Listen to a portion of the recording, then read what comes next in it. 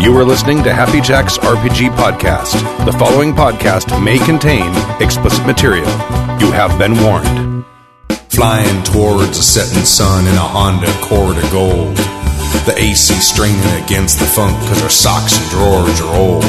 On the 105 for an afternoon drive, whizzing by the freeway Flora. In the passenger seat is my best friend Pete, a fat man in a fedora. Breaker 19, this is Draknar the Dark. I was momentarily detained in the hotel entrance, Fatbeard. The valet was trying to charge me an exorbitant fee. It appears we have ourselves a game con.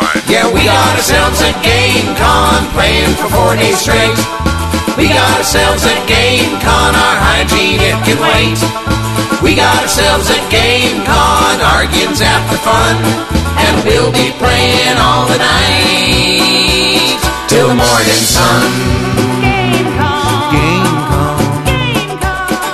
Con. Thank you for joining us for, what is this? Season 17, Episode 17 of Happy Jack's RPG Podcast. My name is Stu. My name is Kimmy. And this is Bill. Hi. And this is our third live episode. And things are going to get smoother. They can't get rougher. Don't say that. At least it's not raining. That's true. At least there's not a lightning storm. Yeah. So in this episode of Happy Jack's RPG Podcast, we got an email from Paul from Philly, who's writing in about wrench-throwing players and how it's not all fun and games. Audrey from Texas writes in about Numenera and GMing and stuff. Chuck writes in with even more Numenera love, because I mentioned a couple episodes ago, I've never heard of anyone playing Numenera. Mr. Mulder from Denmark, Sweden. That was what that'll make sense later. Writes in with It's like, really? writes in with some advice for his upcoming Savage Worlds game. Magic Octopus asks about getting emotional investment from his players, and our friend from Newfoundland is starting a vampire game and can't come up with any good ideas. Oh no. Before we get into the first email, if you would like to email the show, you can email us at happyjacksrpg@gmail.com. That's happyjacksrpg@gmail.com. Also, I was asked to make an announcement about TravelerCon-USA, which is a Traveler game convention, October 7th through 9th in Lancaster, Pennsylvania. So if you're in the Lancaster or greater Lancaster, Pennsylvania area. To go to Pennsylvania? Ooh. I don't think I've ever had a reason to go to Pennsylvania before. Pittsburgh, because I've Elspeth went to CMU, so I went back, okay. there for a wedding, and I saw a Pirates game. Oh, did you? A nice ballpark. Is it? Yeah, it is. It's a sports thing. Okay. Sports ball. Okay, so anyway, if you'd like to go to the con, TravelerCon, that's with 2 L's now, because this is the role-playing game, TravelerCon-USA.com. Because I guess Traveler with 2 L's is the English way of spelling it. Traveler with 1 L is the Sure, American. if you're unclear as to whether it's an English version, just throw in an extra letter. Yeah. Yes. Usually an E at the end. Or a U. Or a U. Or U, Those are popular. yeah. An extra vowel is always popular. Right. So before we go on to the first email, it is time for the tip of the week. Does anyone have a tip of the week? Or we're going to skip the tip of the week? I can do tip of the week. Okay, do a tip of the week. All right. Here, let me play the tip of the week intro. Okay. I'm so excited that we're finally getting all our sounds on the board. That has a whole new your milk dropping? Twitch-inducing thing for me with the baby. No crying.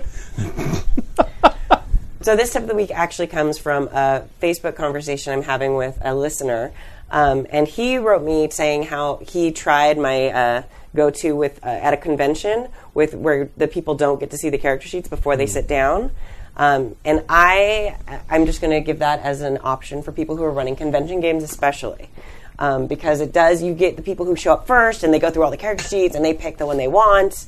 And it really kind of lends an element of surprise. So basically you put all the character sheets in a folder or something else that hides it, and then you put a symbol or something like that on top of it, so they can get something about the character, but it's not necessarily like the whole rundown. It's like it kind of, gives the min-maxers a little bit of a little bit more to work with. Sometimes they can't just pick the most powerful character that they can lead and kill people with. And this listener actually did musical instruments on that's their cool. folders, which is really cool, and it tied in with the story and stuff like that. So that is going to be my GMing tip of the week. If you are trying to run a con game, try that and see if it works for you and see if you like what it does with your game.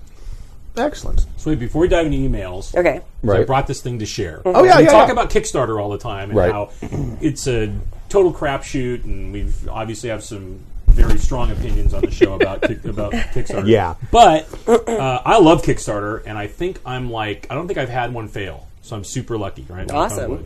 And this is the latest one that came through. So this is this If you awesome. want any pointers on ones to pick to break that record, let me know. Okay, I will. That's good. I also like everything I've gotten. That's the other flip side of it. I can't say that either. Yeah, see, I know, it's brutal. So this is the A to Z book for players of every level, the ABCs of RPGs, right? Which is by Ivan Van Norman and Caleb Cleveland. And this was an awesome Kickstarter because I'm a new dad, and so of course I'm looking to pass on my geekdom to my boy. So this will be great. We're starting reading to him. So this is like A is for adventure. May you always be on one. And B is for book, the source of all our fun. And basically it's a whole kind of like fantasy D&D thing. And it's great because you can tell that these writers and the artists are definitely super geeks in terms of D&D. It's like O is for Owlbear. This one's name is Chris. And Nice. And P is for planning. So how do you want to all do this? And it's great. Like there's just amazing stuff. And then one of the advanced stretch goals they had was an activity book that I also got, which was awesome. Which is like mazes and coloring. And I mean, it's nuts because the thing is, they don't really tell you what they are here. You're just coloring them. So, for example, I don't know if you can kick me to that camera, but Yes. like so you guys can see it. But like obviously, that's a lich, Right. Right. So you like have to know what they are. Here, hold it closer. Oh, like so, you like get L right, which is a lich. Here, can we get hold of that? Look at that. So pretty. Pretty, right? And then they also have, but then you get into like stuff where I'm looking at it, and I'm all, I don't think I've played enough old school D&D recently to know what the R is. I'm like, Let me see it. Oh, Rust Monster. Rust, is that a rust monster? Oh, right. So you need a spoon. That's so smart. Like S for slime. But then just like, and I'm guessing maybe T is like a thought stealer. I'm thinking it is. I'm not sure. Maybe. It looks like a duckbill platypus is It about does. to eat your dreams. I'm not sure, but it's awesome, right? So it's just this great stuff, and this one also has like fun stuff like paper doll things, and, Nice. So it's an activity book too, and word searches, and it's super cool, and a really great sense of humor. And apparently, which is another thing I didn't get, is that they have a sing-along with a book and a CD too. Oh. Which is really cool. So I just wanted to give a shout out. This was a Kickstarter that was awesome. I dig it. If you want to check this out for yourself, go to huntersbooks.com and you can check out their ABCs of RPGs children book and their sing-along stuff. So it's really cool. Plus I got this bitchin' bookmark, which is a +5 versus losing your place. I thought was cool. So it's pretty neat. I love the idea of how to get people in early. Right. He's like 4 months in like a couple days, and so that's it. We're starting to do our RPG stuff already. That's excellent. awesome. And he'll probably want to, be a power gamer. And Aw. make me say, "No, son, roleplay. No. No min-maxing." There's no stream on YouTube, Okay. so see if we can fix that. Yeah, it's disconnecting still. Yeah. Figure it out. If not, we'll post it to YouTube later. It'll be there eventually. Except that's the embedded thing that's on happyjacks.org/live. But there's links too, so they can still go see Twitch. All right. So those of you who are, you can't hear me, I'll tell them in the chat room. So, yeah, And it gets smoother. it does. It does. Like a This is only our third try, and we fine actually, wine. Right. This is good. considering... I'm actually super impressed with the setup in here now, because this is the first time I've been in here with the cameras and everything. Ooh. This is a little... Swanky, right? It's kind of pro. Yeah. It's pretty weird. I feel like I'm in a police state Yeah, or that's something. awesome. The But gray? not well hidden. It's like an early police state concept. Like, hey, we want you to know you're being watched, right? Not secretly watched. Right. So the chat. I don't know if the people in the chat room are just in the chat room or if they're waiting for the video to start because there's about 10 of them. Oh, okay. Anyway, back to emails. When wrench throwing puts an eye out and other not fun things from Paul from Philly. Now, I wrote that intro. Dear awesome hosts of my favorite podcast. Yay! First, I must quickly give a big thanks to DT My Pints. favorite podcast ever. Ever. It's an important word. Yeah. Oh, it is. It is. Of all time, since the beginning of time. First, I must quickly give a big thanks to DT Pints, who organized and keeps JackerCon going every year. Yes. Yay. Not every year, but like every quarter or every. Yeah, like it's like happening there's a lot always now. some JackerCon thing happening. Yeah. It seems crazy. As someone in the area who has a severe lack of gaming cons, I appreciate the opportunity to be able to try out all these systems and play with other GMs and players. Heather, thanks for an awesome Traveler game. It was nice to finally be able to play in a Traveler game and in such interesting universe. Dave77, amazing jobs with his game, and I now understand what Stu means when he speaks of you. Yeah, he's a fantastic GM. Yeah. And He's Kimmy, okay. I feel like now he's gotten like he's like so pumped up. 'cause Right. everybody He's over- loves him. Like, yeah, he's overhyped. he's overrated. Yeah, it's like now I feel like I got to jump in the other side because like I played in that first game and I was like, oh my god, you guys got to check out like this game, Right. and this GM is unbelievable. And now like everybody like now like we all love him, and now I feel like I got to go the other side. Right. Like I got to go anti-Dave. Anti-Dave, So yeah. like Yeah. he's okay if you like somebody who just has to stand up all the time. Yeah. Who's like super involved and Yeah, has more whatever. energy than anyone, and yeah. Yeah, and it's like If you fairly- like people who wear hats a lot. Yeah, Yes. I mean, if you like, and it's kind of attractive, but whatever. I mean, if you like that kind of thing, sure, whatever. Charming personality, too, if you're into that sort of thing. Whatever. Kiss her. I've heard. Yeah. Dave, 77, amazing job in his game, and I understand, blah, blah, blah. And Kimmy, thanks for an awesome Wild Talents game. Now I have bought the game books and hope to get my players to play with me in a game because all the dice ever. Right? It's right. all the dice, but it's so much fun and it goes so quickly. I'm glad you liked it. Now, that being said, on to the second email you read to Season 17, Episode 11. A listener wrote in about a Star Wars game and some issues between him and another player's playstyle. One interesting aspect is that the player did say the GM usually loves his wacky ideas, but that time he said he should do something to focus more on the combat in the game, and then Jib said something interesting to me. He said something along the lines of screwing things up in combat is hilarious.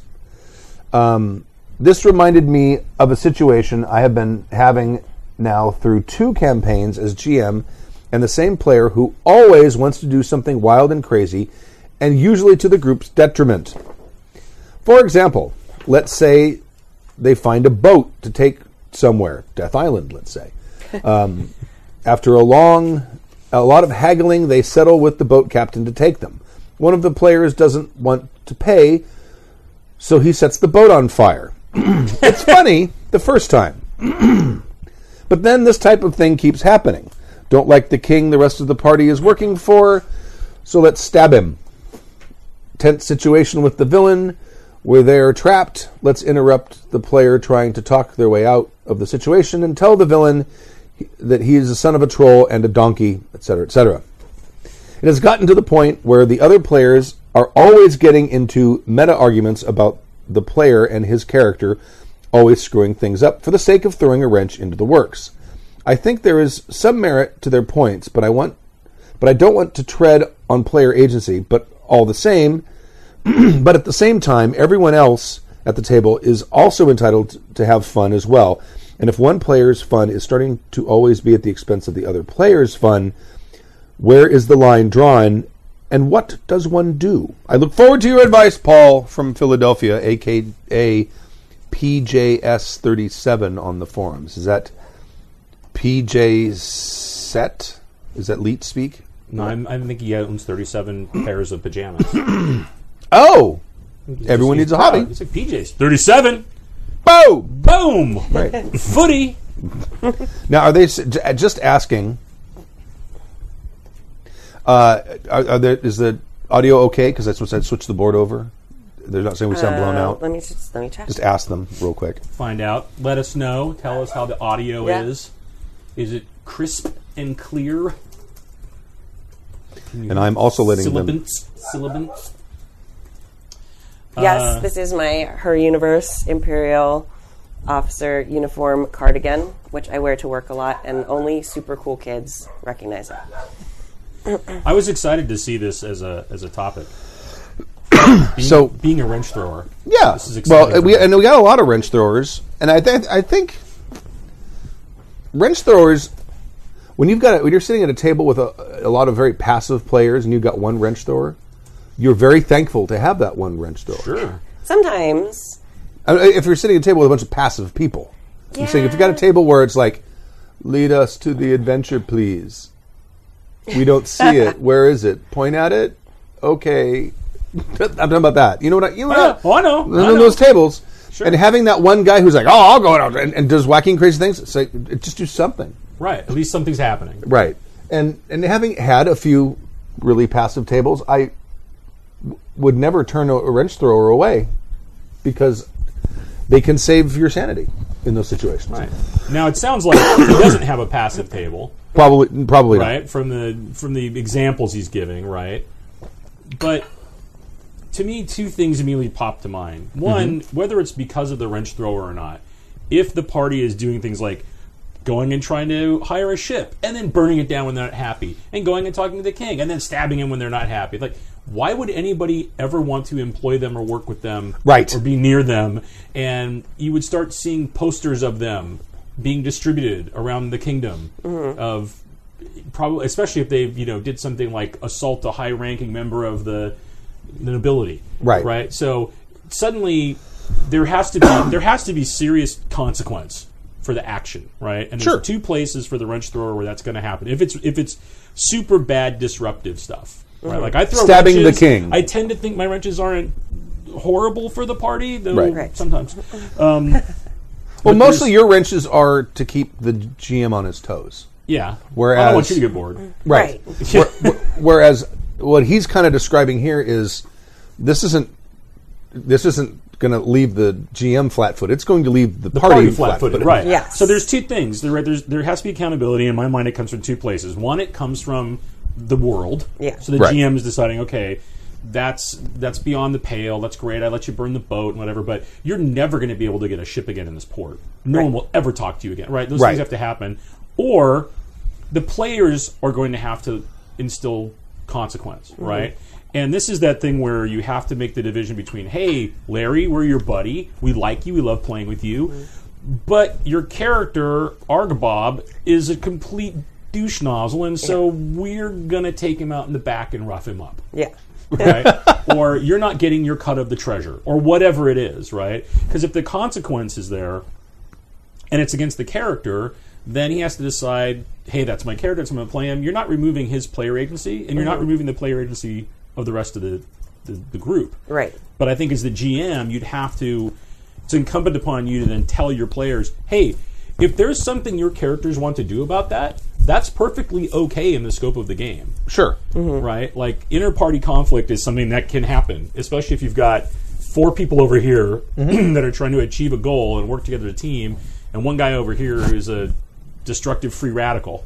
Right? If the 4 of you want to take that dude out in the back and help him sleep the long sleep, I guess you'll be writing a new character up for the next game, and maybe they'll think differently about what they do, and that's not you removing, I don't think that's you removing the player agency from the free radical guy. It's like in the real world, if you are a weird, crazy social outcast person, you're either going to go find other people that have that same mentality, and they're like, oh, hell yeah, let's go do the crazy batshit thing. Right? Or it's going to be, no, you're really not fitting in with this group, right? It's just it becomes a social dynamic. So I don't know. I think, but I think and maybe the group doesn't feel that way. Maybe they don't feel they can do that to this guy. Well, it seems to me if you have a conversation out of character, saying, "Hey, we're not compatible with this character." It's Stevie. Were you in that game when it was you and Brian killed Stevie's character? Because he went crazy and he started trying to kill us because he thought we were demons. You were all possessed by demons, right? And so, that was we got on either side of him, and it was like, hey, left nut, hey, right nut. Who's the penis between us? And we both stabbed him, and it was over. Nice. And then... Very fast. But he was a dangerous He was a mage, and he was a Yep. dangerous mage too. Yes, he was. Not to my character, but Now yes, I don't know. he I don't think we had a conversation with Stevie beforehand. No, that was Brian and I deciding on the fly. This guy's going to either get us killed or kill us. Right. So this is self-preservation. Right. And we were like in a very dangerous place, and he started. It was like hard enough where we were for us, and then he started turning on us. And we're like, okay, well, we don't know about the rest of this area that we're in, but we think we can actually take this guy out, and that's at least eliminating a threat. Yeah. And I look to his credit, Stevie took it perfectly fine. Yeah. He was like, yeah, okay. I think Makes sense. that's the key. Like, is it a player being a douche nozzle problem or a character being a douche nozzle problem? Right. Because those are two like incredibly different problems that you kind of have to figure out. And you can have a great player who suddenly gets a character that makes them a douche nozzle, and that's another whole conversation. So, there's always the great player who has that mage who decides to walk down the hallway and get everybody killed or tied into a 8-hour combat. Yeah. No, I don't think it was that long. It was a long time. It was ago. 3-week combat. It was forever. 19 years Oh, we still ran that long. combat. No, it was really I leveled long. 12 times. I literally think it was 5 hours. Like, it was the entire Oh, it was. session. It was the whole session. Because It was 4E probably 5 hours. right. We hate you, 4E. God.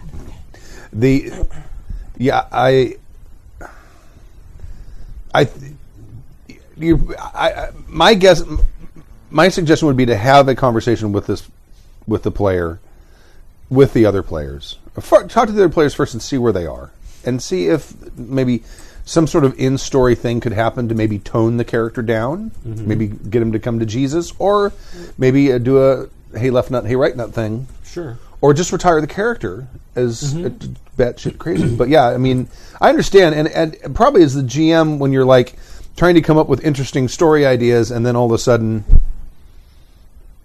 he's going to do that instead. Okay, all right. Well, we won't worry about because you want a yes and. Yes, you do absolutely. And I think the other thing too is that it's also. I mean, do you think it's worthwhile having a discussion with the wrench thrower on the side and saying, look, like, I'm not trying to take your player agency away, right? But I just want you to realize what you're doing is like super disruptive. Yeah. Right. Right. And you could even say, look, for me, the GM, whatever, I'll figure it out, I'll roll with it. But you're really impacting everybody else's game, like, pretty negatively, right?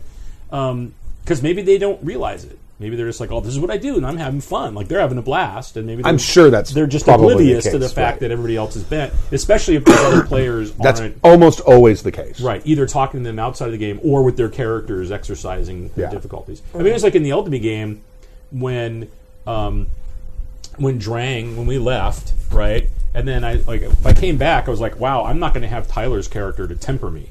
Right, and I talked with Bruce before, and I said, look, if I bring Drang back and then the inter-party relationship doesn't change, he is going to beat you to like an inch of your life, and he may just kill you. I don't know. Right, and Bruce was like, yeah, if that's for the better of the story, that's awesome, dude. Like, he was totally down. Right, but then I just story stuff, it didn't make sense to bring the character back. But that's the kind of thing where it's like we had a dynamic that was. There was a lot of tension in the party, right? But there was a kind of a peacemaker in that as well. Yeah, Tyler's character was like lukewarm water. Yes, he was. He was. He was the Derek Smalls fire of the and group. ice. Yes. So I think that good players that have known each other for a while hopefully can have those conversations, right? Yeah. But and maybe maybe your wrench thrower, Paul, doesn't even recognize that they're doing it, right? Maybe he's just like, oh, I'm doing this thing and I'm having super fun. So either somebody talks to him, so he's at least aware of what's happening, Right. or you have to empower your party to have their player agency as well. Right. And then that can make for a super interesting story. It sure can. Absolutely. And put some consequence. Put some consequence in the world. You didn't talk about if you've done that or not. Because the way I read that paragraph or the examples, it just sounds like this guy comes in, screws up your world, and then like goes upon his gleeful way, and you're left holding the wreckage. Right? And it's like, man, things should be bad for this party. Oh, I mean, if they stab the king, guards are going to swarm in, arrest the guy. Yeah. maybe arrest him, maybe just outright kill him. Sure, and if they somehow got away, like he's committed regicide. They're after this guy. Oh, yeah. The whole freaking kingdom is after him. Mm-hmm. Right? Absolutely. And he's going to have a vengeful son who's going to be sending guards after guard, royal guards, Sure. armies, and all kinds of things to go find him. Or maybe he's going to have a vengeful head of the king's guard who's coming after him, and maybe a thankful son. We don't know what the relationship was. Yeah. See now, can you turn it into an opportunity? Sure. Yeah. Right. But yeah, that's kind of tough. It is. And also, so here's a question. I'll ask this. Because he's talking about there's merit to their points, but he doesn't want to tread on player agency. But at the same time, everyone else at the table is also entitled to have fun as well, right? So it's like you get to that balance of how many people are having fun in any Sure.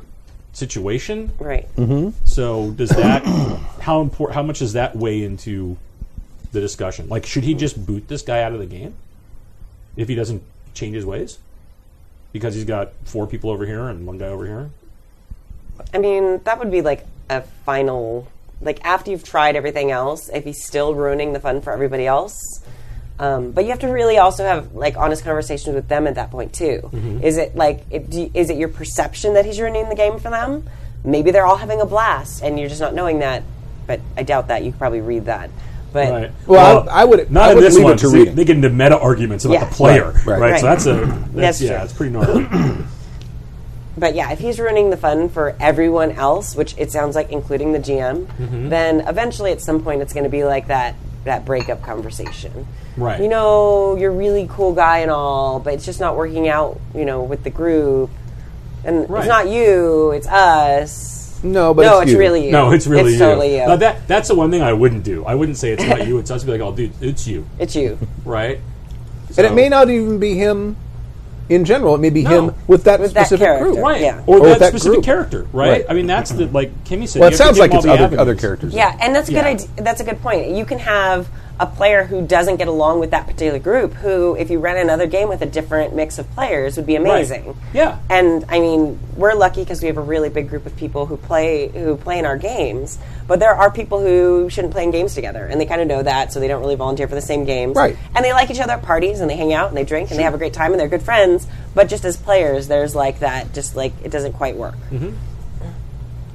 Before we go on to the social media stuff, I'm prepping for the Traveler game, Yes. which is a tech level 10. Awesome. So- Thank you for inviting Elspeth of course, and I to that. absolutely. I appreciate that. Yeah, I figure we have a large group of people. Elspeth might be watching on Twitch with the baby. With the baby, Special hi, screen baby. time, Dashel. It's tech level 10, so it's right after Mankind develops the jump drive. Yep. It's not in the Traveler Imperium. Right. I thing. got that. But basically, what happened is over the past I'm expanding it. Originally, it was 2, but now it's like 400 years, maybe. Right. Because of political tensions and overpopulation and stuff, several nations have been sending generation ships Right. to stars, and they've got better ways to extrapolate whether or not a planet might be habitable or not. So they're actually sending them out to maybe as far as like 10 or 12 parsecs away. Okay. Really far Right. when you're talking about Sure. slower than light Yeah, travel. yeah. These ships will take hundreds and hundreds of years. But the whole thing is the ships are like basically completely self-contained, can refuel from trace elements in deep Right. space and stuff like that. Either it's solar sails or scoops or Whatever. And then they've got recyclable ecosystems built into them and all that. So they can go Right. on a long way. So there's Right. even in the timeline there's even a ship that got to where it was supposed to go, found out that all the readings were wrong, turn and try to go someplace else. tried to go somewhere Right. else. And then, of course, there's also, like, as soon as the jump drives are finished, there's generation ships that are less than halfway to where they're supposed to go. Right. Right. So it's like, well, do we contact them and turn them around? Because they've been gone for a generation and a half now. Right. Or do we just let them get there? Or do we try to catch up to them? Because Right, they're going really fast. I mean, that's Sure. the other thing is, you're accelerating halfway from one star system to the next one. By the time you get to that halfway point, Then you gotta turn you're around. going very, very, very, very quickly. Yeah. Right? So you're doing then they got to go and like turn around and right, and then decelerate. And if they then there's the math problem. Okay, if we decelerate, at what point do we make it back to our home planet? Right. As opposed to where our destination is supposed to be, or you guys could just go to the destination and have everything ready for us when we get there in Right. another 2 generations. It's like a bizarre, right. It's interesting. weird It's interesting. thing going on. So, but what I was about to set out to go on Google and find out. Okay, here's our sun, here's Barnard Star, here's Proxima Centauri, and all of the nearby suns, and then roll them all and figure out what planets they That's have cool. and all that That's stuff. cool. Someone's already done it on Drive-Thru-RPG, and I can't. It's called Local. What was it called?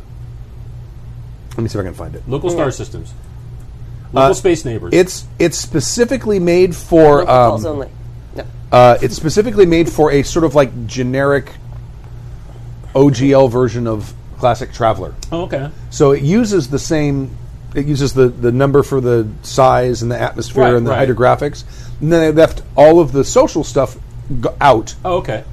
But they gave it came with this nice star chart that's Wow. not quite a So traveler did you buy sector. it? You got it? Oh yeah, Nice. yeah. Nice. I printed it out. It prints out really nicely on 11x17 paper. Oh, yeah. Cool. So it's got that, and now I'm going through in GIMP, and I'm putting in where the jump routes are. Sure. So like the Russians own this route over here to where they Right. they colonize this Right. planet, and here's like some commercial routes, and here's like Right. special and military. there were 4 superpowers, right? Yeah, it's 4 superpowers: EU, Russia, China, and the United States.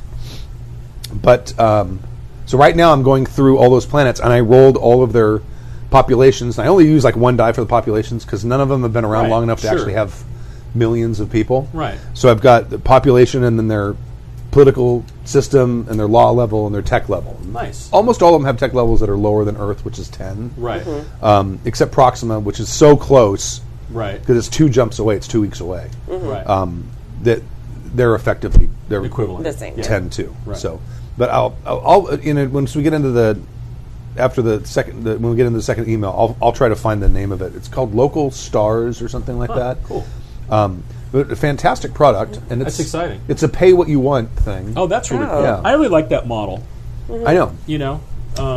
Because you can really over-index for somebody if you really like what they. Yeah, what they've I done. did too. Yeah. It's like this is exactly what I need.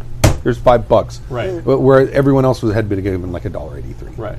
Well, that was the average. So. Right. But it's also all on the Open Gaming license, and you can not only can you use the material in there, you can actually reuse the material that's there. Like I can use the map. Oh, that's cool. Make like the map Make that your I have modifications and- where I'm putting my jump routes Right. in. Right. I can throw that out there and not Right, have to worry right. about copyright. Right. Or anything, so. Yeah, I looked into.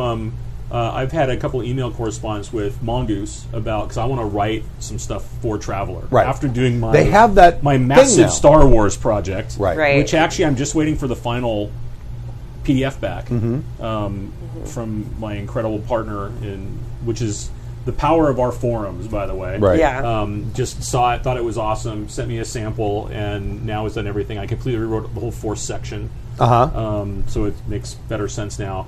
And then I'm just going to put it out for free because I can't commercialize it, obviously. Right. Right. But then that really got me like, wow, I've done that. I've gone through that whole process. Now I want to do that in the Traveler system, and they have rules for that. It's almost like it's sort of an OGL-ish type Yes. thing, but it's like a 50-50 split. And they What's it? It's called? put Is it out- called Travelers? It's Traveler's Aid. Traveler's You put it Aid. out to the Traveler's Aid Society, right? Right. And as long as it's tagged with that, and it's got you can use their logo and everything, right? Right. And they give you all the templates, so it's really cool.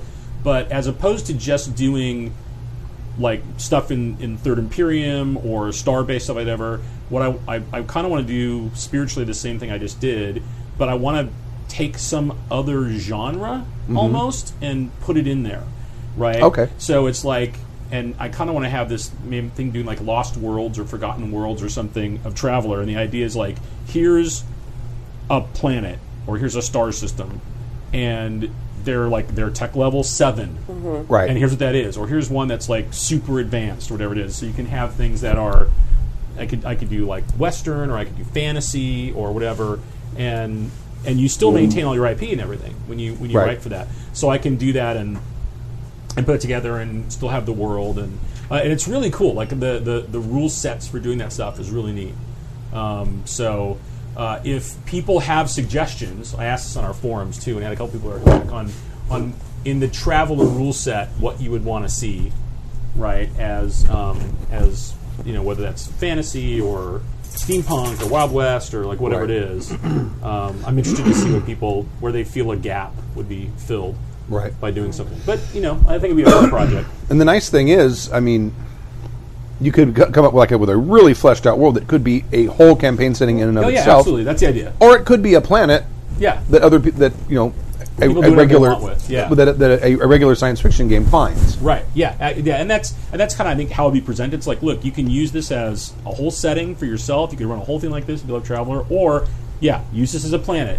In your campaign. Hey, look, we found Westworld. This Yeah. is crazy, or whatever it is. Right? People on the Twitch chat room are like, "Yay, Western!"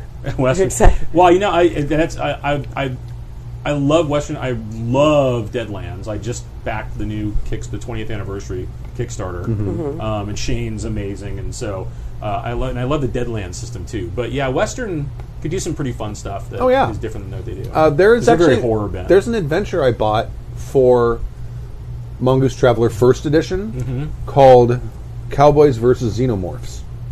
Nice. And it's got, I think it even has in the back of the book, it's got a few Old West careers. Oh yeah. It's got Nice. like Fallen Woman and I have a whole list Cattle Hand because or before something. I did Star Wars, I was going to actually do something like a Deadlands. I was going to basically skin Deadlands into Traveler, and then I realized I love Deadlands too much. And Right. and I like other stuff. I'd rather just do that. Right. But I actually have a whole list of Western careers and different yeah. things Nice. to do. And I mean, and the which is pretty fun. Traveler system is Super flexible. yes, and it's a really good, very intuitive system. Yeah. I've just been go ahead. Oh no, go ahead. I've been reading through the new Traveler book. Yeah. The 2.0. They've done a few changes. They got Yeah. rid of that sort of fluid initiative thing Yeah. that they had in the first edition, which is probably a good idea because it was kind of a neat idea, but it was Yeah. a little slowing down. But the I'm right now I'm looking at building ships because I bought High Guard too. Yeah. It feels like they cleaned up the shipbuilding rules and stuff too. Well, they don't exist in the Yeah. core book, In the but core they, book, yeah. They seem to be a little more manageable. Yes. Yeah. There was a Frederick- lot of math. Yeah, before. Frederick69 in the Twitch chat room is suggesting a near space setting. So it's like orbit, stuff in orbit. Oh, that's and cool. He's also suggesting bears in space. Bears in space from the Ursa Major system. Sure. Bears Exactly. He has not expounded on the bears in space idea, but as far as his near space, it's like Like bear things hunting in in orbit space? and stuff like that. That could be a tie. There's a bear, space bear. Oh God, no, Stork, no! I don't know if the it's space one bear. idea or two ideas, but they could be amazing together too. That's cool. That's Yeah. awesome. Thanks. I love it. So the social meteors, we have a Twitter account, Happy Checks RPG. Yep. We also have Instagram, Happy Checks RPG, and we're also on Facebook. You can find us there.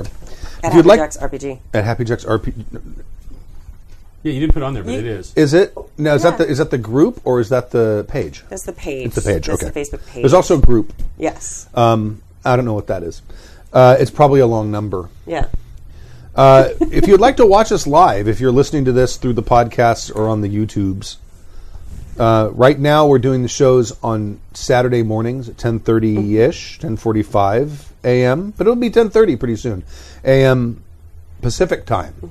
HappyJacks.org/live will point you to the links to where you can watch all of those things. And we've got to get the YouTube channel working because they have this schedule, and then people are like automatically there for it. It's awesome. Then also, week 2 of Operation Why Listeners Make When You Know Listeners Have You Want to Make.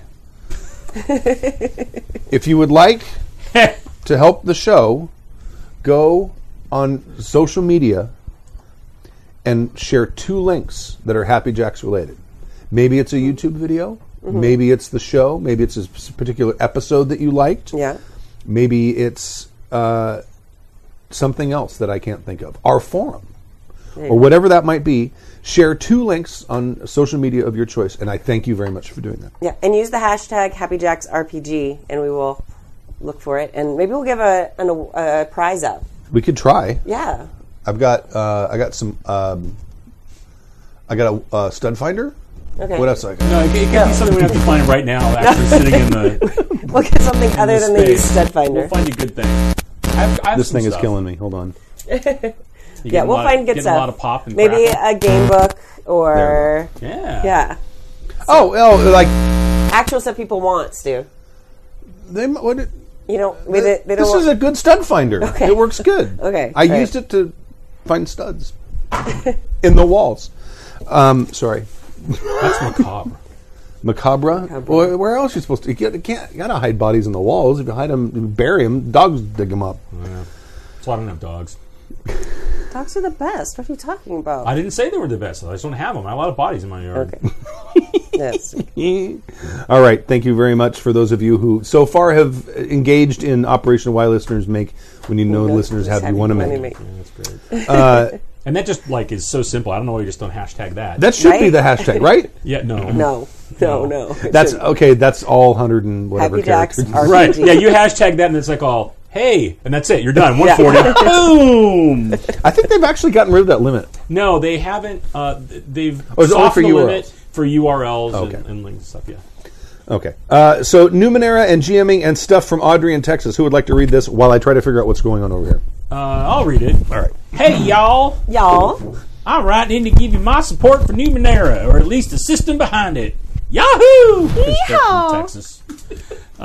We love Texas people. I've been role-playing for over half my life now, having started in my freshman year of high school with 3.0 D&D. I've played every edition of D&D since, as well as plenty of Vampire, with smatterings of Warhammer 40k, Mongoose Traveler, and Edge of the Empire thrown in. I like that, very diverse. In addition to this, I'm a huge systems geek, so I find myself researching all sorts of games that I've never played, from Apocalypse Engine games to Battletech to all sorts of hippie games, while working on my own system tweaks and homebrew games. I love that even they call them hippie games. Yeah, sure.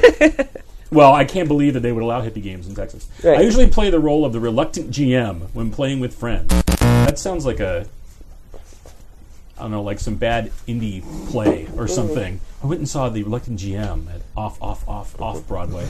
Hold on 1 second. I just want to test the soundboard. Why problem make when you know problem have you don't want to make? We're good. Sweet. I usually play the role of the reluctant GM when playing with friends, and I've never felt completely confident running these games, but Numenera and your podcast is changing that. Oh.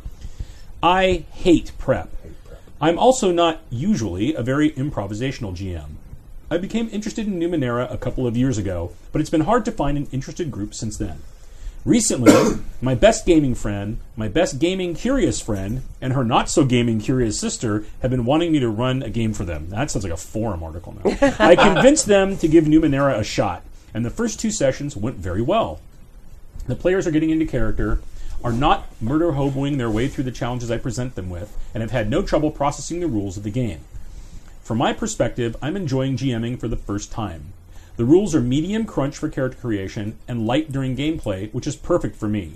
When a character wants to do anything, I set a difficulty between 0, auto success, and 10, impossible, and they roll a d20, targeting the difficulty times 3.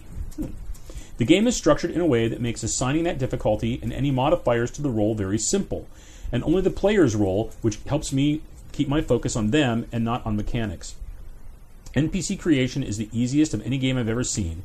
Ciphers, consumable items acting as one-use powers that are encouraged to be used frequently, keep the table thinking creatively, and both the players and I get to hand out and spend XP during the game, which all comes together to form a very engaged table. The game focuses on exploration and a conflict resolution system that works elegantly for any conflict, not just hitting stuff with other stuff. What we're not too keen on is the setting, but I've already purchased the generic Cipher System rulebook, which is way less pretty, by the way, and we're all excited to keep playing in a setting that's more to everyone's tastes. I don't know if I'll ever find a system that has clicked for me like Cipher has, and I recommend y'all give it a shot. Keep up the amazing podcast. Audrey from Texas. P.S. Take a drink? Is that how that works? Yes, it is. Yeah. I think I finished one. There we go. Okay. P.P.S. Just kidding. Take a drink, fuckers. Okay. I had more left. PPPS. Stork has mentioned his dislike for the system a few times over the last couple of years, but I don't think he's ever explained why it didn't work for him. I know he's being killed by work at the moment, but I'd like to hear his thoughts when he returns.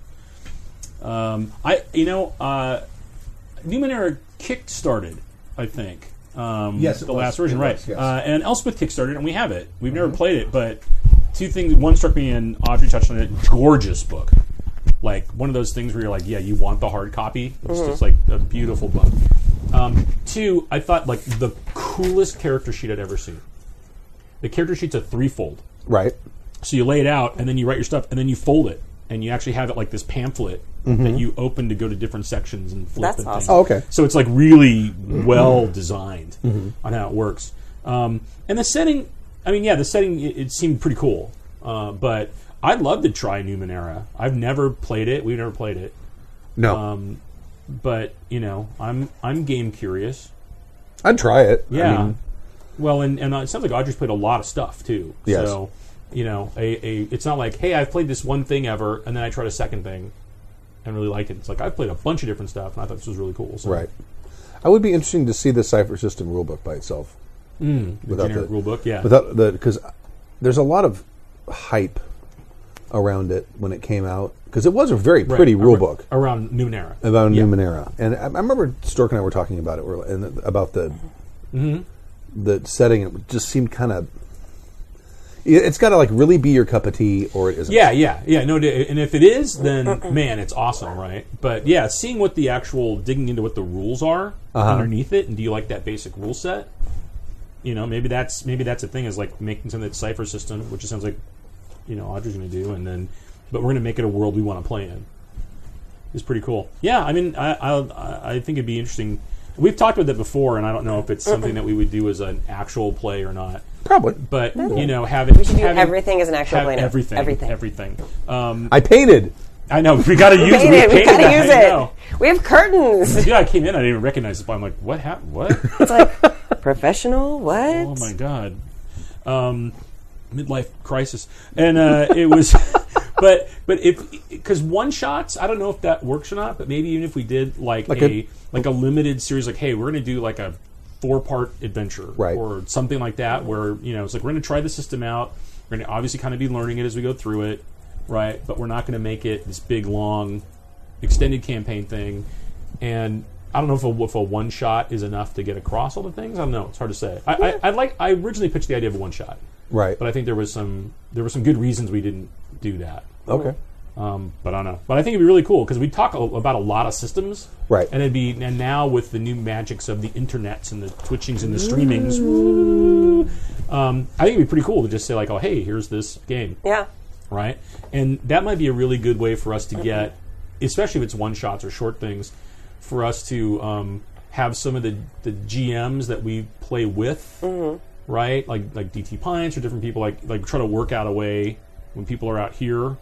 Or with local GMs that haven't done a lot of that stuff, right? To say like, oh, hey, just come in and like, whether it's a one shot or a short run, in a system that you feel you know really well, Right. and then we go like, great, we've talked about GURPS a ton, right? But have we ever done an actual play? No, right. I've not done an actual play. Yeah, so like doing like a even if it was a one shot or like a 3 session or something short, right? Could be pretty cool. And then when we talk about that, we say like, hey, this is what we mean when we talk about that, right? Because I think that's fun to watch and pretty instructional. Yeah. There's my idea. There's my idea for that. Ta-da! Well, and we're lucky we have such a cool like conglomerate of people who are specialists in so many different systems. That's right. Like, yeah, display their talents and these cool games. That's right. That'd be awesome. Okay. Thank you very much, Audrey. And now, the next email about Numenera. Damn, we better play Numenera, man. We got like... Well, I mentioned the fact that I don't think anyone... Is anyone even playing that? I know everyone said the book was really pretty, but... Yeah, there we go. I think that's always... We all so apparently two. There's two people. 40% of our emails are about Numenera. Yes. It's huge. It indexes, wow, through the roof with our readers and listeners. Awesome. All right. Numenera play from Chuck. Esteemed and honored Jackers, and the rest of you also. On episode 1712, Stu, Tim, Gina, Kimmy, and Samantha touched briefly on Numenera by MCG. They didn't bash it, but they did damn it with faint praise. The best they could come up was, it's a pretty game. I feel compelled to defend a versatile and fun game that has a depth of crunch and freedom of narrative. I'm one of the players on a podcast called Mysteries of the Ninth World, a Numenera live play. Hey. Very nice. And one of the fine live play games found in the Redacted Files podcast. Shameless plug. Additionally, the grand team at the Fandible podcast called Numenera for their long shot campaign. In addition, I run a Cypher System fantasy campaign weekly. Wow. Yes. Yep, I like this system. I think a lot more folks are playing the system than you think. Keep in mind, your circle of gamers is vast, but the circle of all gamers is even larger. That is very true. I feel called out. Yeah, we're a little called out. There's at least two people playing. I feel like there's a carpet, and we're on it. The Cypher System encompasses the strange, every story is true somewhere, Numenera, the world in a billion years, gods of the fall, the gods are dead, you're the new gods, superhero, fantasy, sci-fi, and more coming. This is a system that easily adjusts to many types of play. Monty and his team did good work on this game, and and way beyond its beautiful art. Sounds like Happy Jackers need to play one of these games. Good thing we just talked about that. I volunteer to run one. You pick for you, or hang out if you like. Think about it, drink on it, then do it. Hang out. Thanks for all you do. Respect, Chuck. Thank you, Chuck. Where do you live, Chuck? Yeah, it's going to be waiting a long this is time. only a one-way thing. Yeah, this is it. Sort of. So, Chuck, when you see this or hear this, tell us where you live, because if you're close enough, like, we should just have you come run it. That'd be cool. Yeah, What the hell? sure. But Google Hangouts, we knew you well. That's right. It was so good for running. It was amazing. Yeah. You got to go to like Roll20 or whatever now. Or Skype or something. Skype or Oh. something. I don't know. Yeah, Roll20. Yeah, I guess that's the next best thing. I don't know. Yeah, I mean, well, it's got a lot of tools built into it for it, but Yeah. Google Hangouts was so good for Yeah, that. well, and they I know. had the apps you could do with the dice rolling and everything. It was perfect. So, but this kind of talks about. I love the fact that Chuck went through and said, like, here's all the different things that are in the system, right? So, yeah, checking out just the core system to start with might be. Is it a skills-based Interesting. system? What do we know? Remember? I don't remember. I looked at the book when It's pretty. it first came through. It's more than pretty, Sorry. Because there was a lot of hype about it, right? and when I hear a lot of hype, you Right. know what I Right.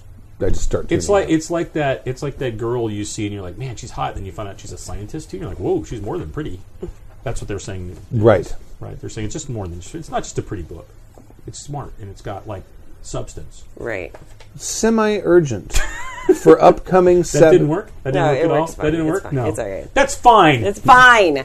Which means it's totally not fine. Don't ever buy that. By the way, guys, FYI. when the group Oh, tells you it's fine, And it ain't fine. No. the chat room troll, I would have gotten rid of him after the third message. I know. I was kind of having fun, though, and then it was too much. I was paying too much attention. It was too much. No, it did, act like an asshole, you'll get banned. Semi-urgent for upcoming Savage Worlds campaign from Mr. Mulder from Denmark, Sweden. In Sweden? Sweden, Denmark, Sweden. Hey, you marvelous bags of meat and knowledge. Wow. And hello to the mighty fine Kimmy or Sam or Gina, you guys and your women. Oh, you're our women now. Evidently. Sweet. Wow. Finally. All right. I'm gonna stand. She's more than our woman. She's smart. There's substance. That's right. I really She's run the away. world's woman. Yes. Wow. Hello. She could be Denmark, Sweden's woman. Second-time writer from the world's happiest nation, Denmark. You know, the capital of Sweden. See why I did that? That's why I fun. did that. That's fun. I'm starting up a group of experienced players out in Savage World my own Savage World setting. I have only run a one-shot, Deadlands Reloaded, but I'm confident I will be the greatest ever. Awesome. Yes. We begin on the 30th of this month. So if there's a snowball's chance in hell this might be discussed before, I will be grateful. And very surprised, obligatory FU from Stu, thanks. Did I do that? I'm not mean. Did I say that? Did I say I don't know. Drink. I'm It's from Denmark. What the hell? Maybe he just watched that angry episode. Oh, maybe, yeah. Probably. Yeah, he's seen one. He's like a one. He's furious. I'm thinking starting out with a flashback. I will tell the players beforehand, and the mission will, of course, be successful. An impossible mission for them to die. If they make mischief, I will remember and use it against them at a later time. This is the way I will have them meet and try out the system for the first time, also allow them to go a little wild. What's your thought on this? It will be kind of a railroad, but I think that's a good thing in the first few sessions. FYI, ice cubes for bennies. Got to use them before they melt away. Biggest issue, all the damn water. That's a really interesting idea. Ice cubes. You don't use it by the time it's melted. You don't get it. Or either that or candy. And it's like, come. Like, Oh, then they added you. No, I like the icing or something that disappears. But isn't it like always cold there? Oh, Dry ice might. no. See what you do. God! You give This is a everyone horrible idea.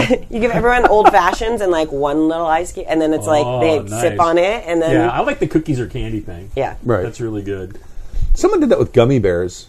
What was that? It Oh yeah, was Mary. yeah. Yeah, When she probably. ran Hero for the first time, she had gummy bears for That's awesome. because we had like we could use them for like re-rolls or something. That's fun. No, they were the minis. They were the guys. the bad guys, Yeah. and then you eat them when you defeated them. Yes. That's awesome. Thanks for a great show. Jackers rules. Mr. Mulder. P.S. GURPS rules. Which will go yeah.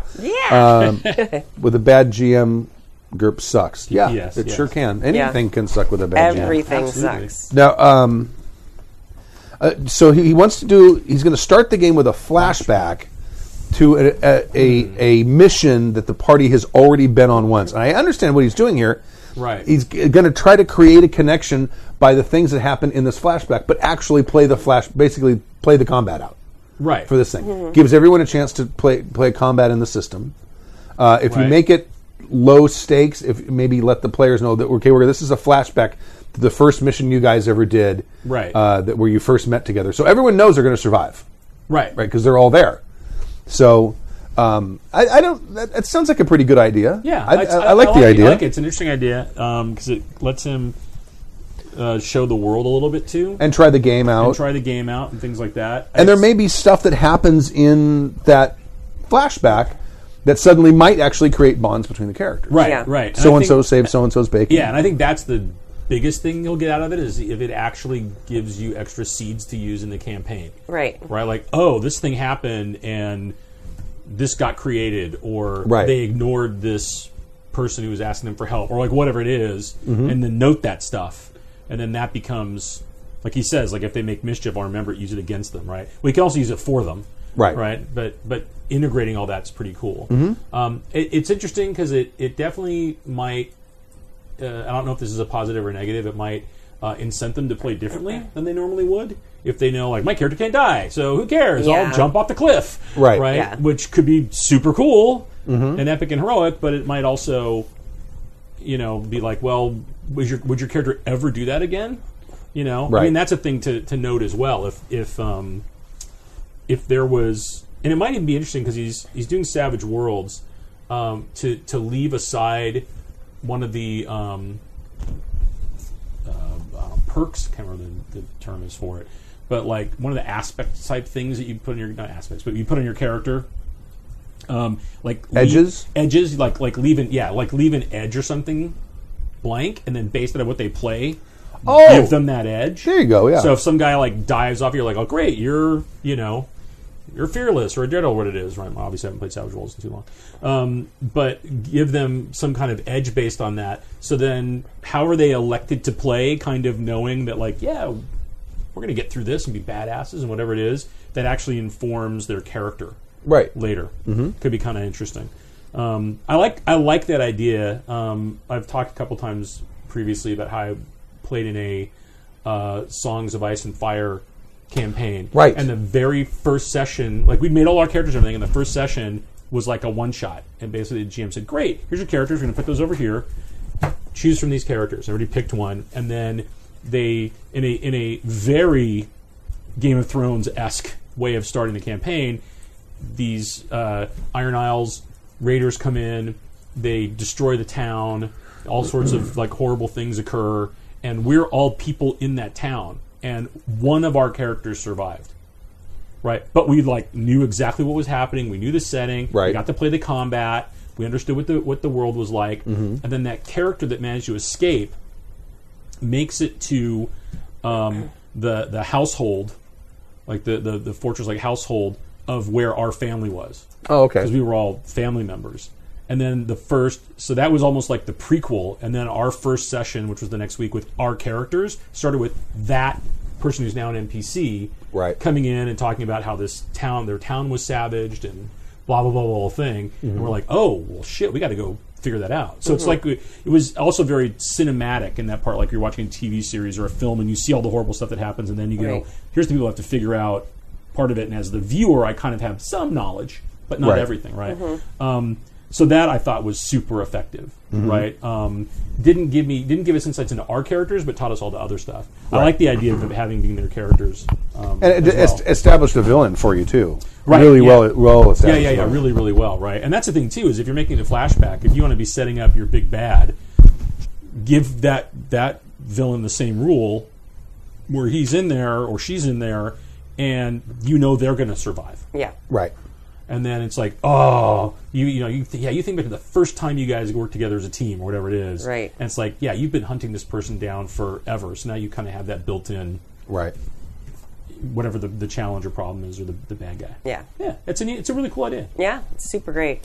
It might actually be really good for like a con game. Actually, just thinking about that, like a short little like combat, like Right sort of up saying front? to get them used to the system. Especially if you're running an unfamiliar system with everyone. Yeah. Right. Yeah. Yeah, absolutely. Because I've run into that with Wild Talents a lot. I mean, I get players who've played with me now a couple times, so they're used to the system. But especially at first, like people didn't know how it went at all.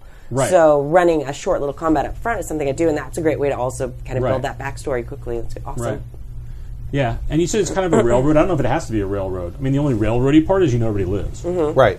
So, And that may just be the GM, instead of rolling for the bad guys to do stuff, he just narrates it. right. And you just... Yeah. Then you say, oh, sorry, I got 19 raises on my damage roll. I killed your character. Right, yeah. It's just like, he swings and misses, or like, Right. yeah, your guy's hit pretty hard and is knocked unconscious, or whatever. Like, you can... So the players can learn, Yes. are getting a taste of the system, but... Right. And make sure everyone is at least shaken once. Oh, So they know how much that sucks. No one likes being shaken. Getting emotional investment from players from the Magic Octopus. What was the name of the octopus that could predict World Cup games? I'm sorry, what? I don't remember. Paul? It was some, like, normal name. You should look it up. They even wrote a song for him. Something the Octopus. Something. Maybe his name was something. Something the Octopus, you picked the World Cup winner. Something the Octopus, you'd be really good for Paul. dinner. It was Paul the Octopus. Oh, wow. Paul the Octopus. Paul the Octopus. Never heard that song? It was awesome. Did they eventually eat him or something? Probably.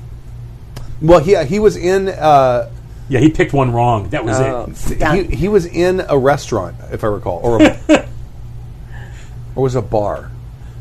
It was in a restaurant or a bar, but he ended up dying. And I think he did get a few wrong, so I think someone poured beer in his. Oh, that's sad. I don't know what happened. That's horrible. I'm not sure. I know the octopus is delicious. It's a good way to go, though. Do you like octopus? I love octopus. Yeah. Yeah, sushi. I don't know if I like the flavor as much, and the texture's weird. We were Yeah, actually talking about that's this not- morning. Oh yeah, it is Yeah. a little chewy. We had this amazing like toy that that Dash loves, which is Captain Calamari, and it's like a pirate octopus. That's awesome. And then that guy's talking about octopus, and there was like this really disturbing image right now on the internet, which is a turducken thing, but it's a turkey with an octopus jammed up That's in it. nasty. It's a Cthulhu turkey. I'm like, that wouldn't be good. No. Nothing good about Nasty. that. No, because it would be even more rubbery. Yeah. But my favorite, like, there's a takosu. It's a salad, and it's a Japanese salad with very thinly sliced Octopus? Octopus. Right. It's my favorite dish at my local sushi bar. Nice. Do you want me to read it's this me. one because I'll it's do really it. long and your voice is tough? That's totally fine. I'm Go for it. trying to help out. You're helping. All right. Getting emotional investment from players from Magic Octopus. Hello, douchebagininos and douchebagininas. That's a good one. That's a new one. Those are good. It is. Yeah. Muchas gracias. I have been running an Earth Dawn campaign for a while now, and the players keep coming back, so I guess they like it. I'd like to improve the game, however, and I need your help. Earth Dawn is a traditional fantasy world with elves and dwarves, etc. The ideology behind the world is that many of the old D&D tropes have been written into the history of the world so that they make sense. For example, there was an event called the Scourge, during which all races hid in underground caves, called cares, and while the world was ravaged by horrors from beyond, hundreds of years later, the horrors have largely left, and the people have emerged from underground. Not all the cares survived. This has led to a situation where the world is largely uninhabited, and there are cares full of monsters and perhaps treasure to explore. Oh, because they took all of their They took all their their wealth stuff with underground. them. Right. I'm enjoying the game, but there is one thing that keeps me from raising the game to the next level. I haven't succeeded yet in getting the players emotionally invested in the game or their characters. The characters aren't well defined beyond their abilities and race. The game, at least to me, feels a bit superficial. The usual solution would be to include NPCs from the characters' backstories into the game. However, the premise of the game is that the characters have emerged from their underground cave to explore the outside world and go adventuring, leaving all their family and friends behind. Thus, there aren't really any backstory characters around to mess with. I have one idea myself. Have a deity approach the character in a dream and give them a quest that might interfere with the group's other plans. This, I hope, would give the player a hook that would enable them to roleplay their character better. For the record, I do think my players, all three of them, can be good role players and aren't really just those I want to bash some orc types. They just need a nudge or a hook, and I think that's my job as the GM. What do you think? And do you have any ideas? Keep jacking the happy. Magic Octopus. That's good. I like that. P.S. Have you seen the Dungeon Fantasy RPG powered by the GURPS Kickstarter? Yes, I have. Yeah. Mook's How to Be a GURPS GM is an add-on. Oh. As a physical book? Yeah, as a physical book. That's Yes, awesome. I saw the on the tweeters. I saw something from Steve Jackson Games. I think they were looking at print proofs of it. That was, if the project goes well, it might be big for the future of GURPS. Excellent. And then PPS, before Stu goes on a rant about an established company going to the Kickstarter route, pre-orders from distributors for GURPS books have been on the decline for years. The fact Yes. has delayed the GURPS Mars Attacks book and the Discworld RPG book for a while now. Fans have been asking for a GURPS Kickstarter for a while because they felt that there was potential in the marketplace for GURPS material in physical form. Now Steve Jackson has agreed and started this project to measure the market. Oh yeah, and that is not a GURPS is not a growth segment for Steve Jackson Games. No, that is that's- what he made. He gave us a very fairly clear impression of that when he was Right. on the show several years ago. And as I recall, your biggest issue in terms of established companies taking the Kickstarter route is not a market test or here's something we've never done. It's more, we've had a lot of success with this product, and as opposed to putting the revenues of that back into furthering the success of that product, we're just going to kickstart the same product again. I think the thing that actually set me off, and I don't remember specifically who it was, but it was a reprint of something. Right. It's like you should be charging enough for the book so that you can set a little bit aside to print it Right. again. If it's successful, to be able to print it again. Yeah. Right. Right. Not have to go raise money to print it again. That, If I believe that's the right. thing that If originally it, said. and I think if it was a special reprinting, right? Where, Yeah, I can see where that. you're like, oh hey, this is like some crazy thing in a steel case with figure, like whatever it is. You're Right. like, yeah, we're doing a reprinting, but this is like a limited edition special reprinting we're going to do. And because we found that we have some super fans that really want this kind of thing. Do we have enough to actually We didn't do it? anticipate doing that. Right. Right. So, yeah, I don't know. I think Kickstarter has become a super interesting and very viable model for role playing and board gaming. It's Right. also starting to become a marketing platform. Yeah, absolutely. Which, So you almost have to think of it differently now, like Yes. than Yeah. when it started. although still, if you're just reprinting a book, Oh, save a little money just reprint Sure. a book. So, how does he get some emotional connection? My suggestion when he mentioned having a deity intervene and give him a dream, why don't you just introduce an NPC? Just introduce someone Right. new that they Yeah. can meet that maybe helps them out, or that they help out, or who seems to be helpful or nice, and have them be there for several sessions until they get an attachment to them, and then kill them. Right. Well, sure. Well, yeah, absolutely. Then weeden up.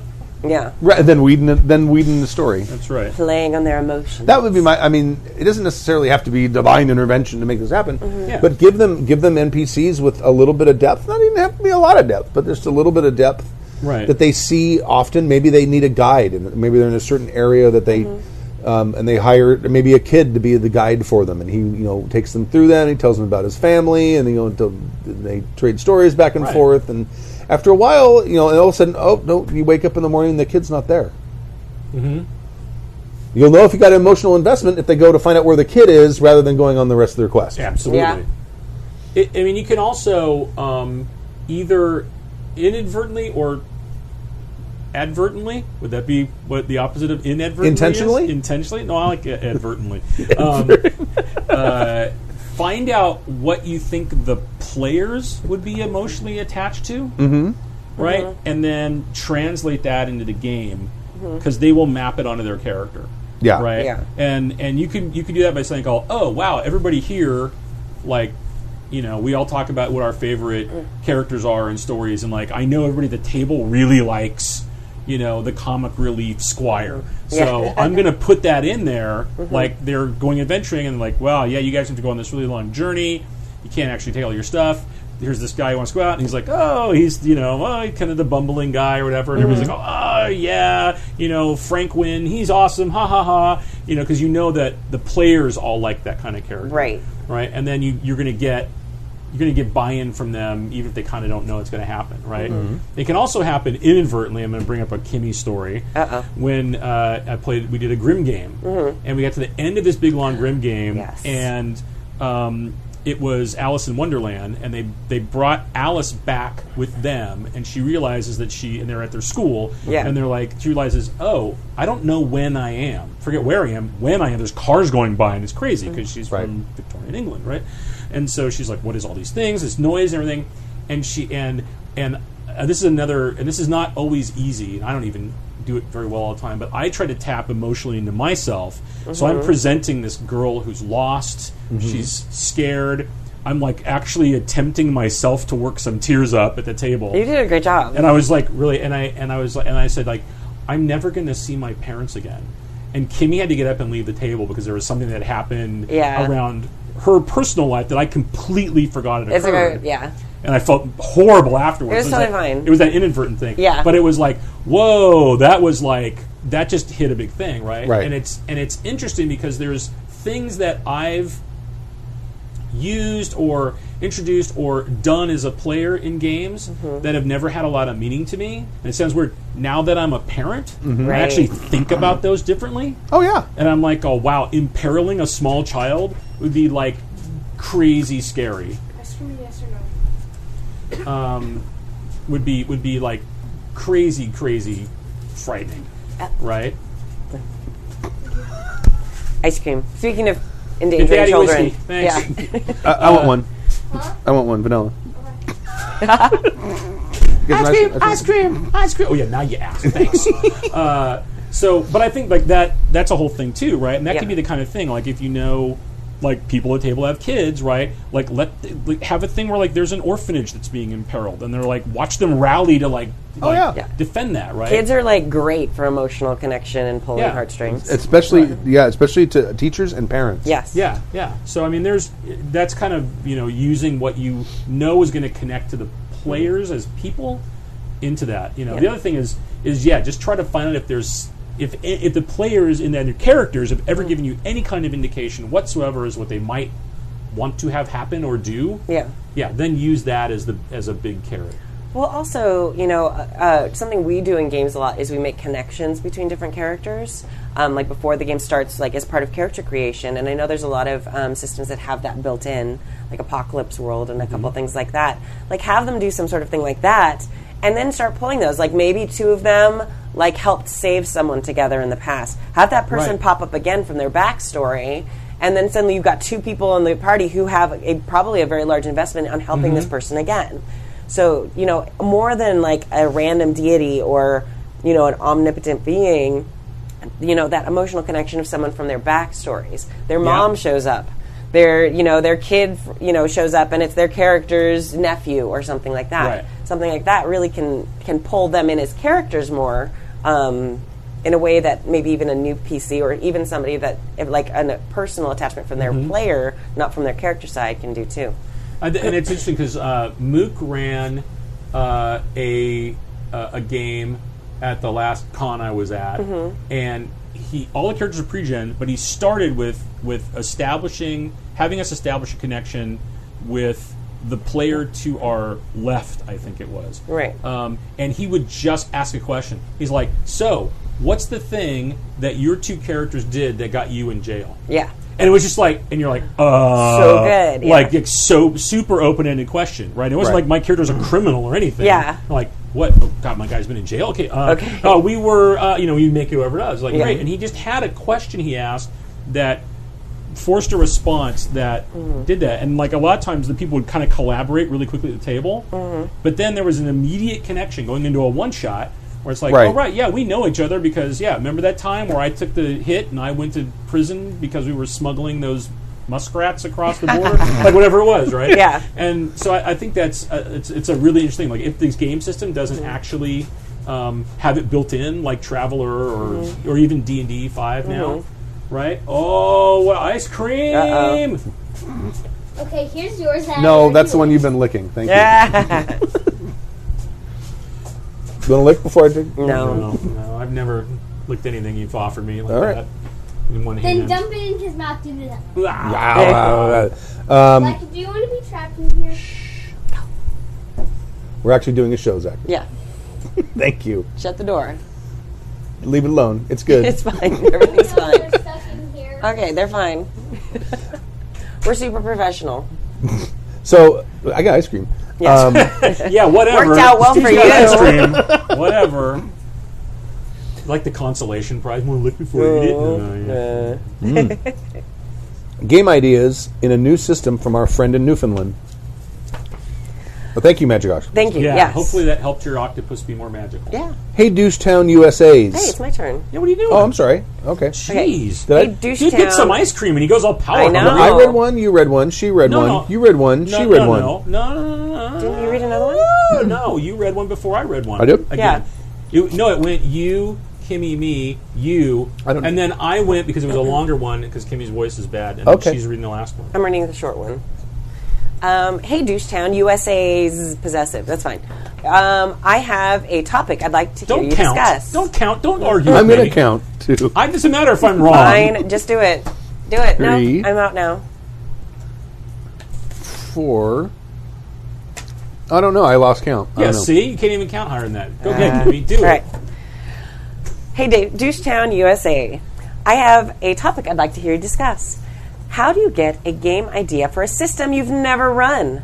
I'm planning on running a vampire game in a couple of weeks, but I just can't think of something to run. I'm listening to your Moat of Sin game. Woo, woo. That's not in the email. And hoping to glean some ideas there. But right now, I'm simply at a loss for what to do. I simply want to run the system, but I don't have a decent way to start it up. Much love, your friend in Newfoundland. Newfoundland. Friend. He's our friend. Or she's our friend. I don't know. This person is our friend. I think we only have one Newfie listener. Yeah? I believe so. Wow. Present. Well, I'll tell you how the Moat of Sin game kind of came up. And it came up the same way that the Ghostbusters LA game came up, which was I want to run something from this quote unquote franchise, but I want it to be in my hometown. Right. So with the Ghostbusters thing, obviously it's not going to be the same people. So it's a franchise. They they've Right. started Sure. expanding out and adding.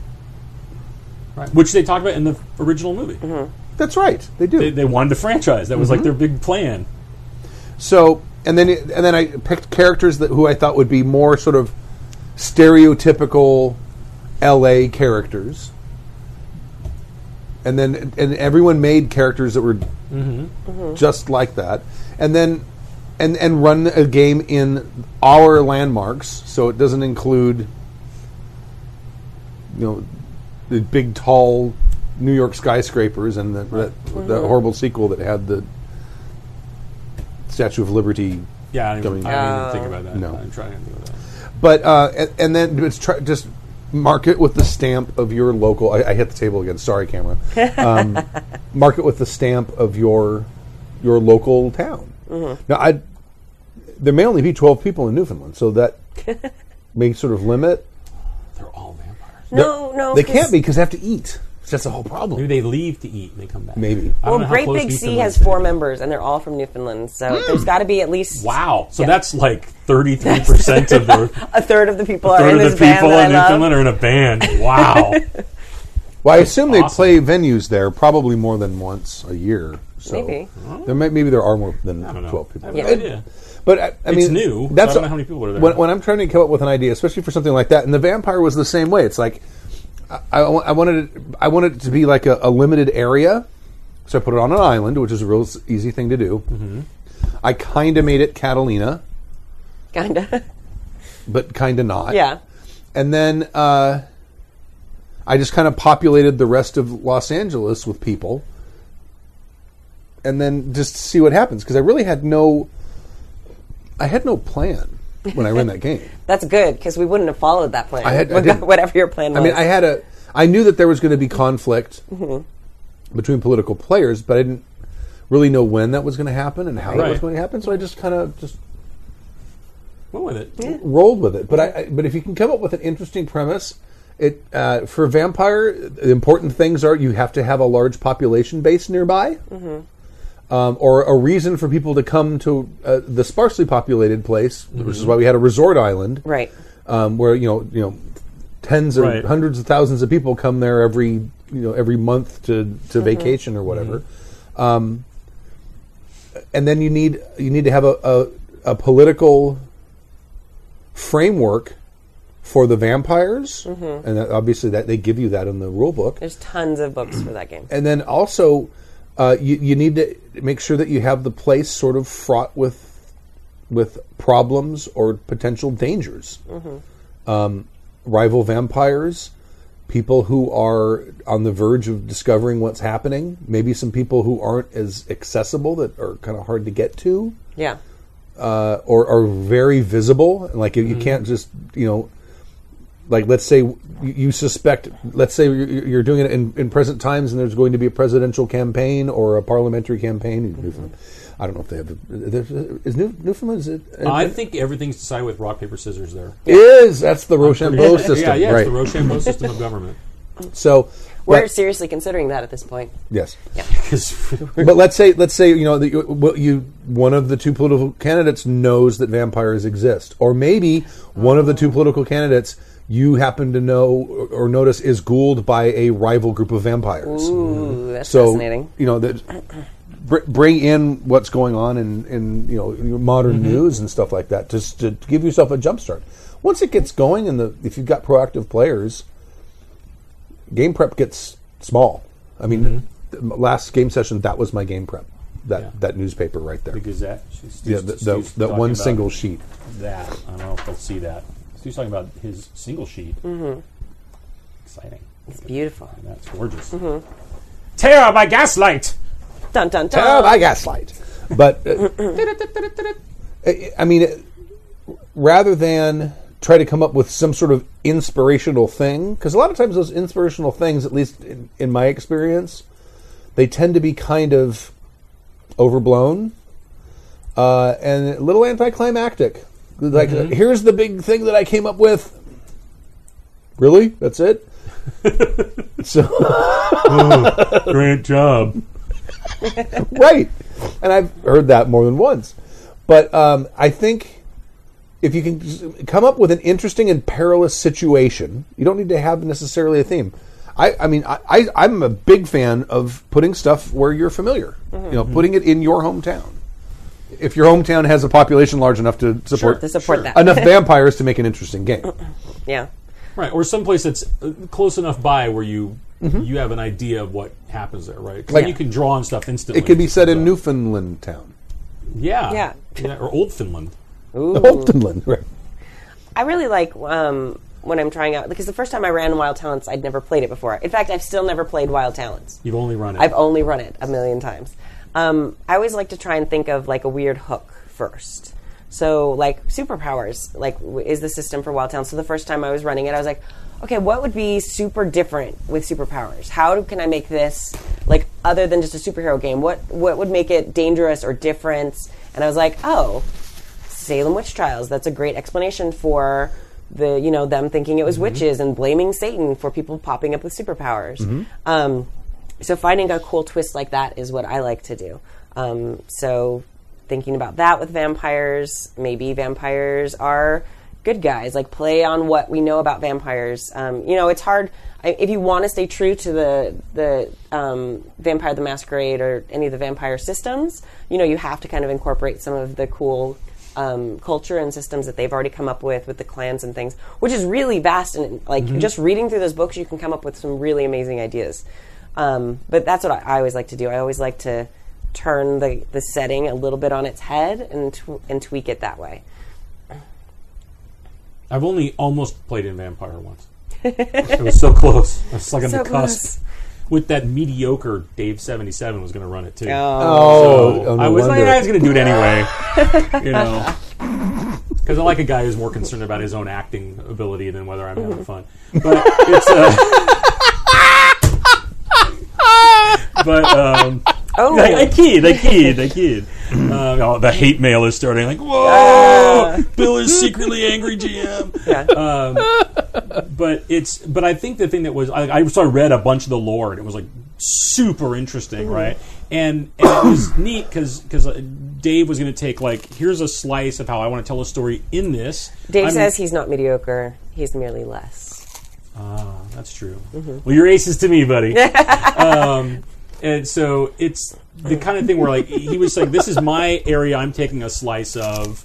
Some of this stuff makes sense, maybe some of it doesn't. Like, because you can narrow your field. The other thing which I've been thinking of trying to run something in this way where it's like you're taking like something like Vampire, but then getting inspiration from something else and overlaying how vampires would work. Like, how would vampires work in like a NCIS CSI setting? Yeah. Like, what if they're the paranormal investigators and there's been this like a lot of vampire slayings? And it's like, you're the ones that have to go to these crime scenes and figure out what's happened, and like take some genre that you like, and then place buddy cop that on top, movie. or just place vampires on top of it or in it or whatever it is, right? Yeah.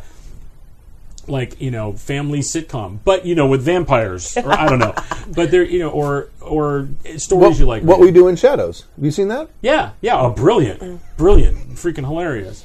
But yeah, I think the thing that's also interesting is if you're, all these questions are answered if you play in the vampire setting. But if you're going to kind of use vampire as your rule set and come up with your own slant on it, is you're going to have to ask yourself, and maybe your players, like a bunch of questions like are vampires known or unknown? Like, is there a masquerade or not a masquerade? Right. Right? And maybe that's different for where you are.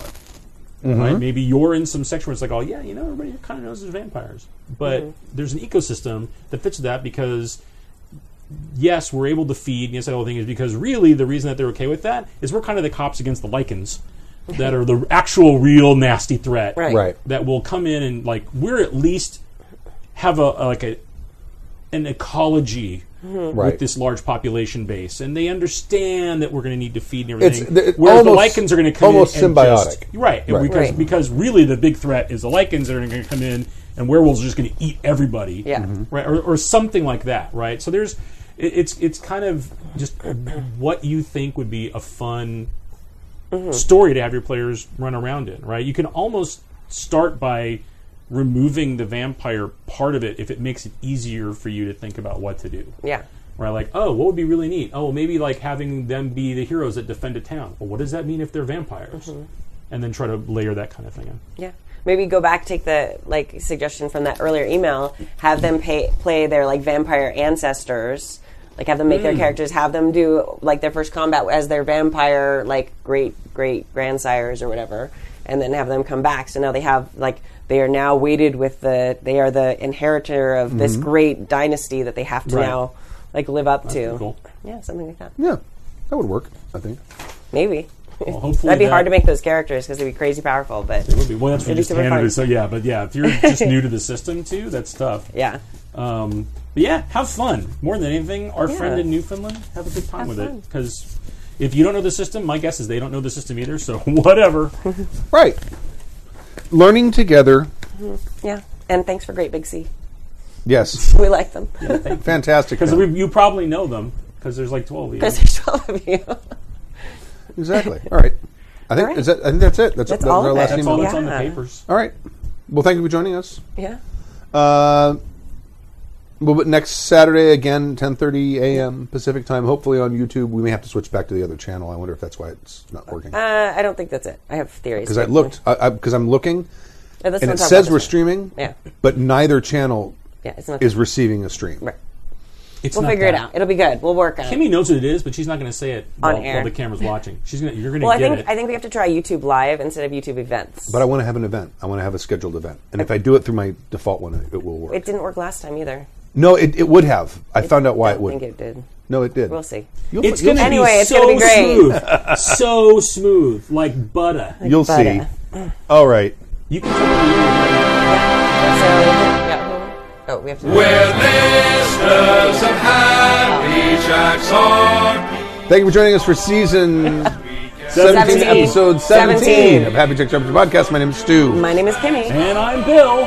And we'll leave you with a song. Yeah. Thank you. We pursue this hobby from Michigan to Australia and maybe East Timor. Be it reds or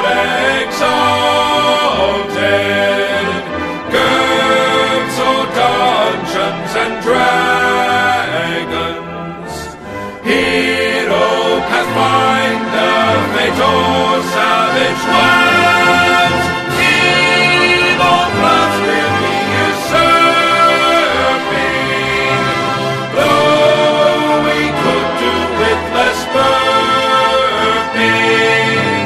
Happy Jack's podcast will be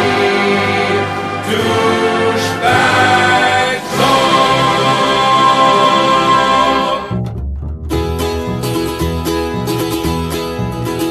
Good morning to you, fair maid, you tending your flock. What brings you so early unto this green spot?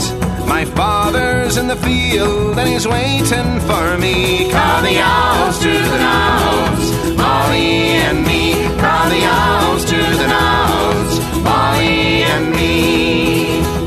My father's a shepherd herding sheep on the hill. If you get his sanction, I'll be at your will. And if he does grant it, then right glad I'll be. Call the owls to the nows, Molly and me. Call the owls to the nows, Molly and me. Good morning to you, old man, you're counting your flock. Could you spare me a ewe lamb for to keep up my stock? And grass for to feed her on yonder green lea. Call the owls to the nows, Molly and me. Call the owls to the nows, Molly and me. Gang down to yon burnside and choose your ain lamb. You can get it as easy as any man can. And grass for to feed her on yonder green lea. Call the owls to the nows, Molly and me. Call the owls to the nows, Molly and me. So Tommy, step forward, caught Molly by the hand. And right for her father this couple did stand, saying, this is the ewe lamb that I asked from thee. Ta the owls to the nows, Molly and me. Ta the owls to the nows, Molly and me. Oh Tommy, it's me you've beguiled. I sure did not think that you meant my own child. And since I have said it, well then let it be. Ca the owls to the nows, Molly and me. Ca the owls to the nows, Molly and me. Ca the owls to the nows, Molly and me.